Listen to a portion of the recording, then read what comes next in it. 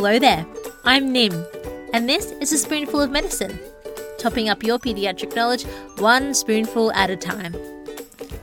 Today, we're having a look at esophageal atresia and tracheo-oesophageal fistulas. If you've ever done a neonatal rotation, you've probably heard of this diagnosis and even suspected it in a neonate. It's seen not uncommonly, and it's often examined. So, they're important to know about and important to remember. Let's go! Let's start on the neonatal ward with a case. You're looking after a term male baby by the name of Travis, who at the age of about 3 hours had respiratory distress in the form of intermittent oxygen desaturations that is accompanied with tachypnea and mild chest retractions. His lowest desaturations are up to 90%. He has no pre- and post-ductal oxygen saturation difference. On examination, you notice that he's drooling and has excessive thick oral secretions. The secretions continue despite suction with a bulb syringe. Travis's respiratory rate is about 90 per minute, and his mum tells you that he was breastfed just prior to the onset of his respiratory distress. Auscultation of Travis's chest finds dual heart sounds without any murmurs. You can also hear some scattered crackles. He has already passed meconium. Your astute senior registrar suspects an esophageal atresia, and you order an X-ray. The first chest X-ray following admission shows an orogastric feeding tube that is coiling back inside the esophagus at the level of the fifth vertebra. This reaffirms your suspicion of esophageal atresia. Furthermore, your registrar points out the presence of gastrointestinal aeration on the plain X-ray that suggests an existence of a tracheo-oesophageal fistula. While the registrar is starting some nasal prong oxygen along with inserting an IV cannula for antibiotics and fluids, you decide to do a quick chart review of Travis. You find out that Travis was born at 39 weeks, and this was the first pregnancy and birth for his mother. His first trimester screen was normal. However, at the morphology scan, a stomach bubble was seen. You then find a 31-week of gestation ultrasound and see that at this time, polyhydramnios is reported. Travis has no family history of consanguinity and no family history of other congenital or syndromic abnormalities. As you're wrapping up your chart review, your registrar comes along and thanks you and asks if you can refer Travis to the paediatric surgeons for definitive management. Well done! Now it's time to consolidate that case you saw on the ward. Let's start with a bit of embryology. The esophagus and trachea share a common embryologic origin. At around 4 weeks gestation, a diverticulum forms of the anterior aspect of the foregut in the region of the primitive pharynx. The diverticulum then extends caudally with the progressive formation of the laryngeotracheal groove, thus creating the trachea and the esophagus. This whole process is controlled by various growth factors and transcription factors. There's no single genetic link. However, the MMIC gene or SOX2 gene as well as the CHD7 gene may be implicated. Nonetheless, it is issues or changes in this process that lead to esophageal atresia and tracheo-oesophageal fistulas. There are 5 types of tracheo-oesophageal fistulas. These can be either classed using the Gross classification from A through to E, or the Vogt classification, that is type 2, 3A, 3B, 3C, and 4. Let's have a quick look at the Gross classification. Type A is isolated esophageal atresia with no fistula. Type B is an esophageal atresia with a tracheo-oesophageal fistula involving the proximal esophageal segment. Type C is an esophageal atresia with a tracheo-oesophageal fistula involving the distal esophageal segment. Type D is an esophageal atresia with a tracheo-oesophageal fistula involving both segments. And finally, type E is a tracheo-oesophageal fistula without an atresia, also known as a H-type fistula. It is a common exam question, as well as a common question on the ward round, as to which type of esophageal fistula is the most common. Type C, or an esophageal atresia involving a esophageal fistula of the distal esophageal segment, is the most common, and this occurs in up to 85% of cases. The next most common type is a type A, which occurs in 8 to 10%. And if we remind ourselves, a type A is an isolated esophageal atresia with no fistula. Finally, type E is the third most common, followed by type D, and finally, type B is the least common of all of the esophageal atresia types. Remember Travis? Well, let's break down his clinical presentation. The presentation of an esophageal atresia as well as a tracheo-oesophageal fistula depends on the anatomical variant. Antenatally, these babies may have polyhydramnios or are unable to see a stomach on the ultrasound. The polyhydramnios is due to the baby's inability to swallow the amniotic fluid and then subsequently excrete it, so it builds up and presents as polyhydramnios. Postnatally, these children can have excessive drooling. They can also have choking or coughing immediately post-feeds, and this is due to aspiration through the fistula tract. Some babies may have abdominal distension, because as the infant cries, air enters the trachea, goes through the fistula into the esophagus, and then onto the stomach. Significant abdominal distension does make it hard for the infant to breathe, and so this leads to atelectasis and respiratory distress and compromise. In type C and D varieties, regurgitated gastric juice can collect in the trachea. This can lead to a chemical pneumonitis and further the respiratory compromise. In type E or H type TOFs, these can present beyond the neonatal period. They may present as recurrent infections of the chest, bronchospasm, or failure to thrive. These are often confirmed with endoscopic visualization of the fistula tract. When a diagnosis of a tracheo-oesophageal fistula or esophageal atresia is made, it is important to also assess the child for associated syndromes or conditions. Esophageal atresias and fistulas can be associated with vactral association. This includes vertebral anomalies with absent or hemivertebrae, anorectal anomalies such as an imperforate anus, cardiac defects, tracheoesophageal fistula, renal abnormalities such as renal agenesis, and radial limb defects. In 20 to 38% of children with a tracheoesophageal fistula, a concurrent cardiogenic or congenital cardiac anomaly is also present. 19% of infants with a tracheoesophageal fistula will have skeletal defects, and 18% can have neurological problems. Finally, renal defects can also be seen in this population, as can anorectal malformations. The diagnosis of a tracheoesophageal fistula is often confirmed when you are unable to pass a nasogastric tube, or a nasogastric tube is seen as coiling in an upper pouch on a chest X-ray. You may also see dilated gastric bubble or chemical pneumonitis on a chest X-ray, along with air-filled bowel loops on an abdominal X-ray. Remember Travis? That's what he had. To confirm a tracheoesophageal fistula or esophageal atresia, an upper GI contrast study may be done.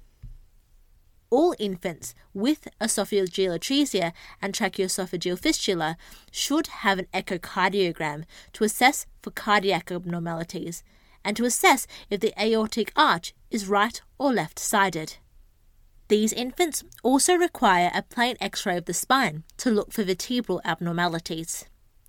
They also need to be clinically assessed for any anorectal anomalies, and an ultrasound of the urinary tract or ultrasound KUB should be done if a baby fails to make urine or if there's any alteration in renal function on their bloods.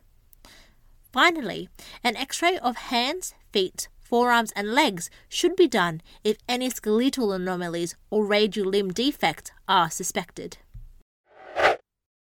Now let's look at how to manage a baby with esophageal atresia or tracheo-oesophageal fistula. Think back to what the registrar did. The aims of initial management are to optimize the respiratory status, decompress the upper pouch, and assess for any associated abnormalities. Additionally, arrange for timely surgical management and timely surgical review. You need to minimize the risk of aspiration from the esophageal pouch. Thus, neonates are placed in a warmer with the head at 30 degrees to prevent reflux, and a sump catheter may be placed in the upper pouch on continuous suction to minimize the risk of aspiration. IV antibiotics are often started to cover for aspiration pneumonia. Furthermore, this baby requires IV fluids and glucose. Note, avoid any IV lines on the right side, as this may interfere with positioning during surgery. The premature infant can be challenging.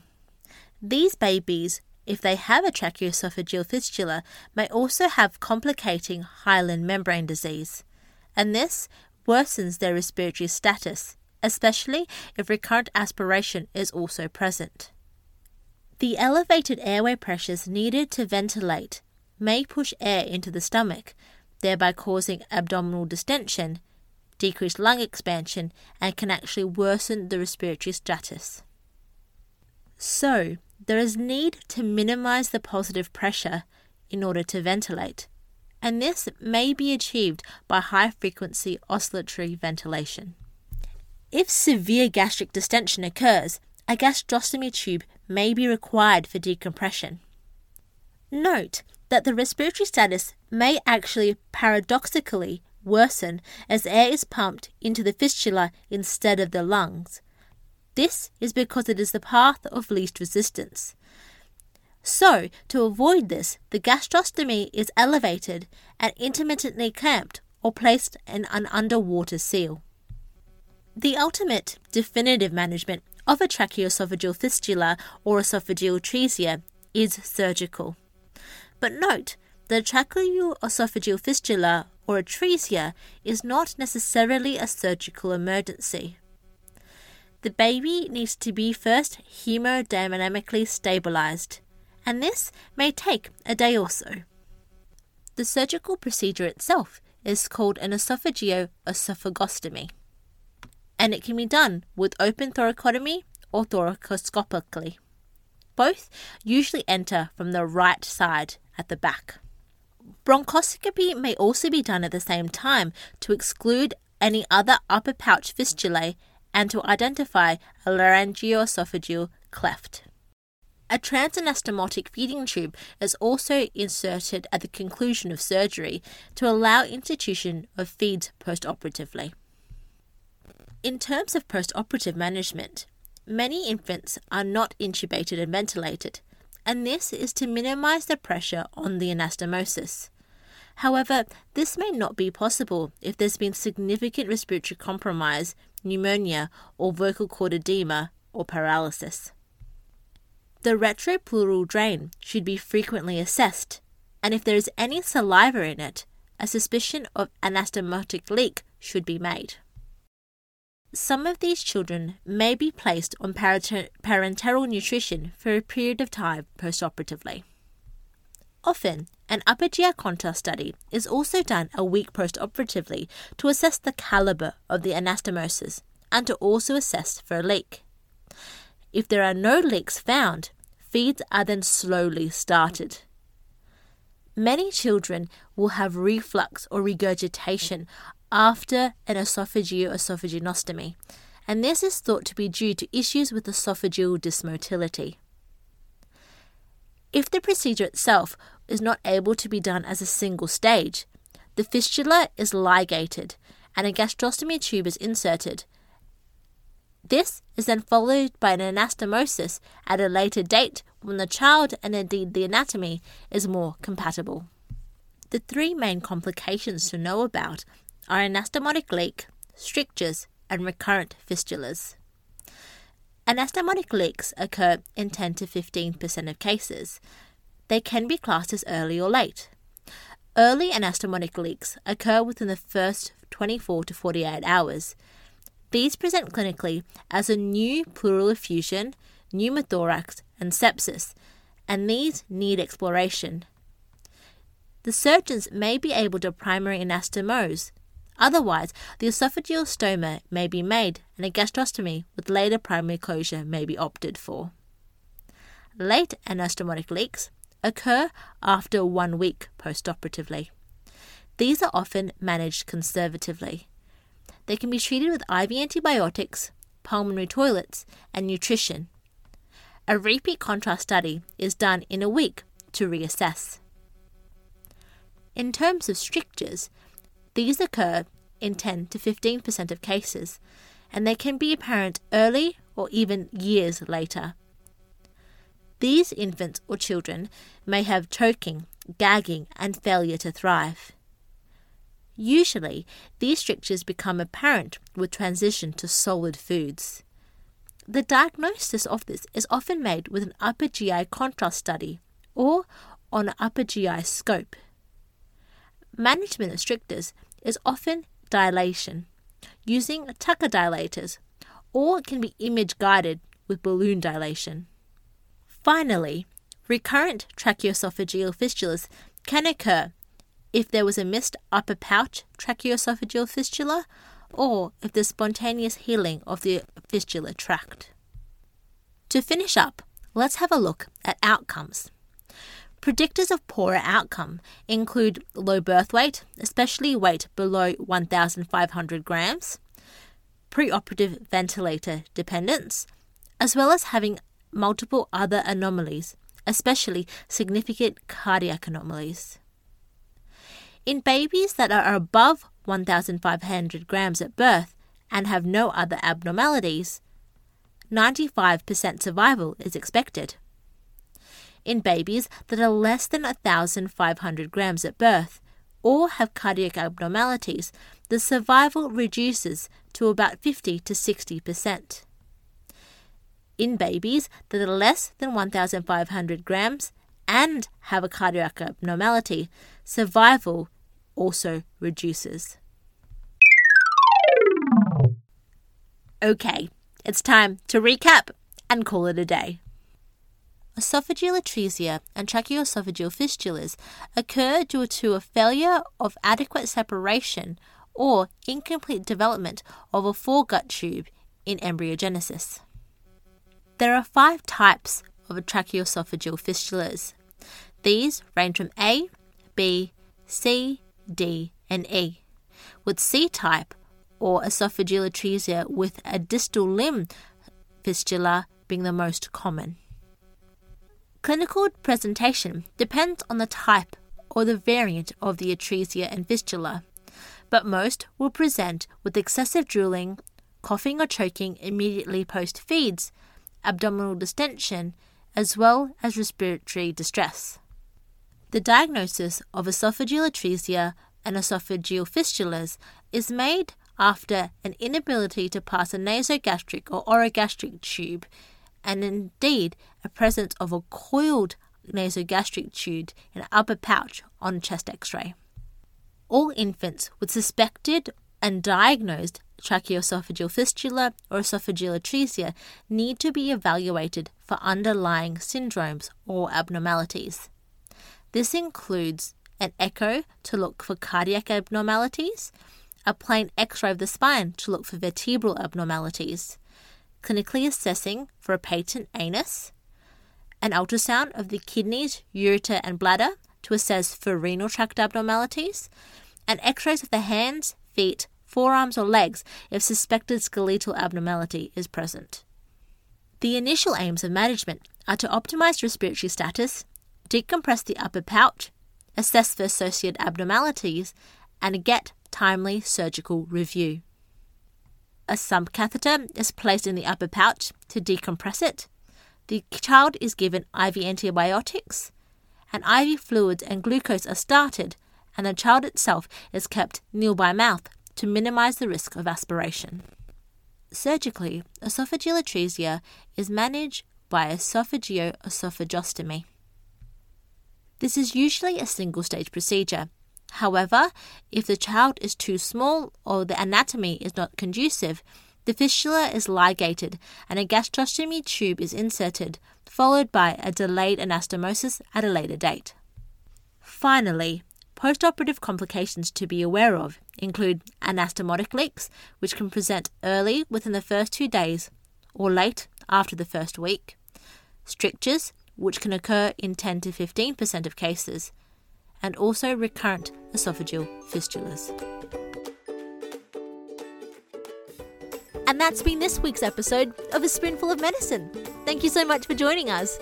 If you like what you heard, please subscribe and tell a friend.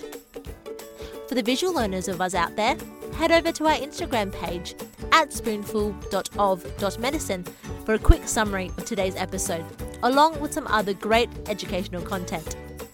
If you'd like to get in touch, have a suggestion for a future episode, or have heard something that you think needs a correction, please email us on spoonfulofmedicinepodcast@gmail.com.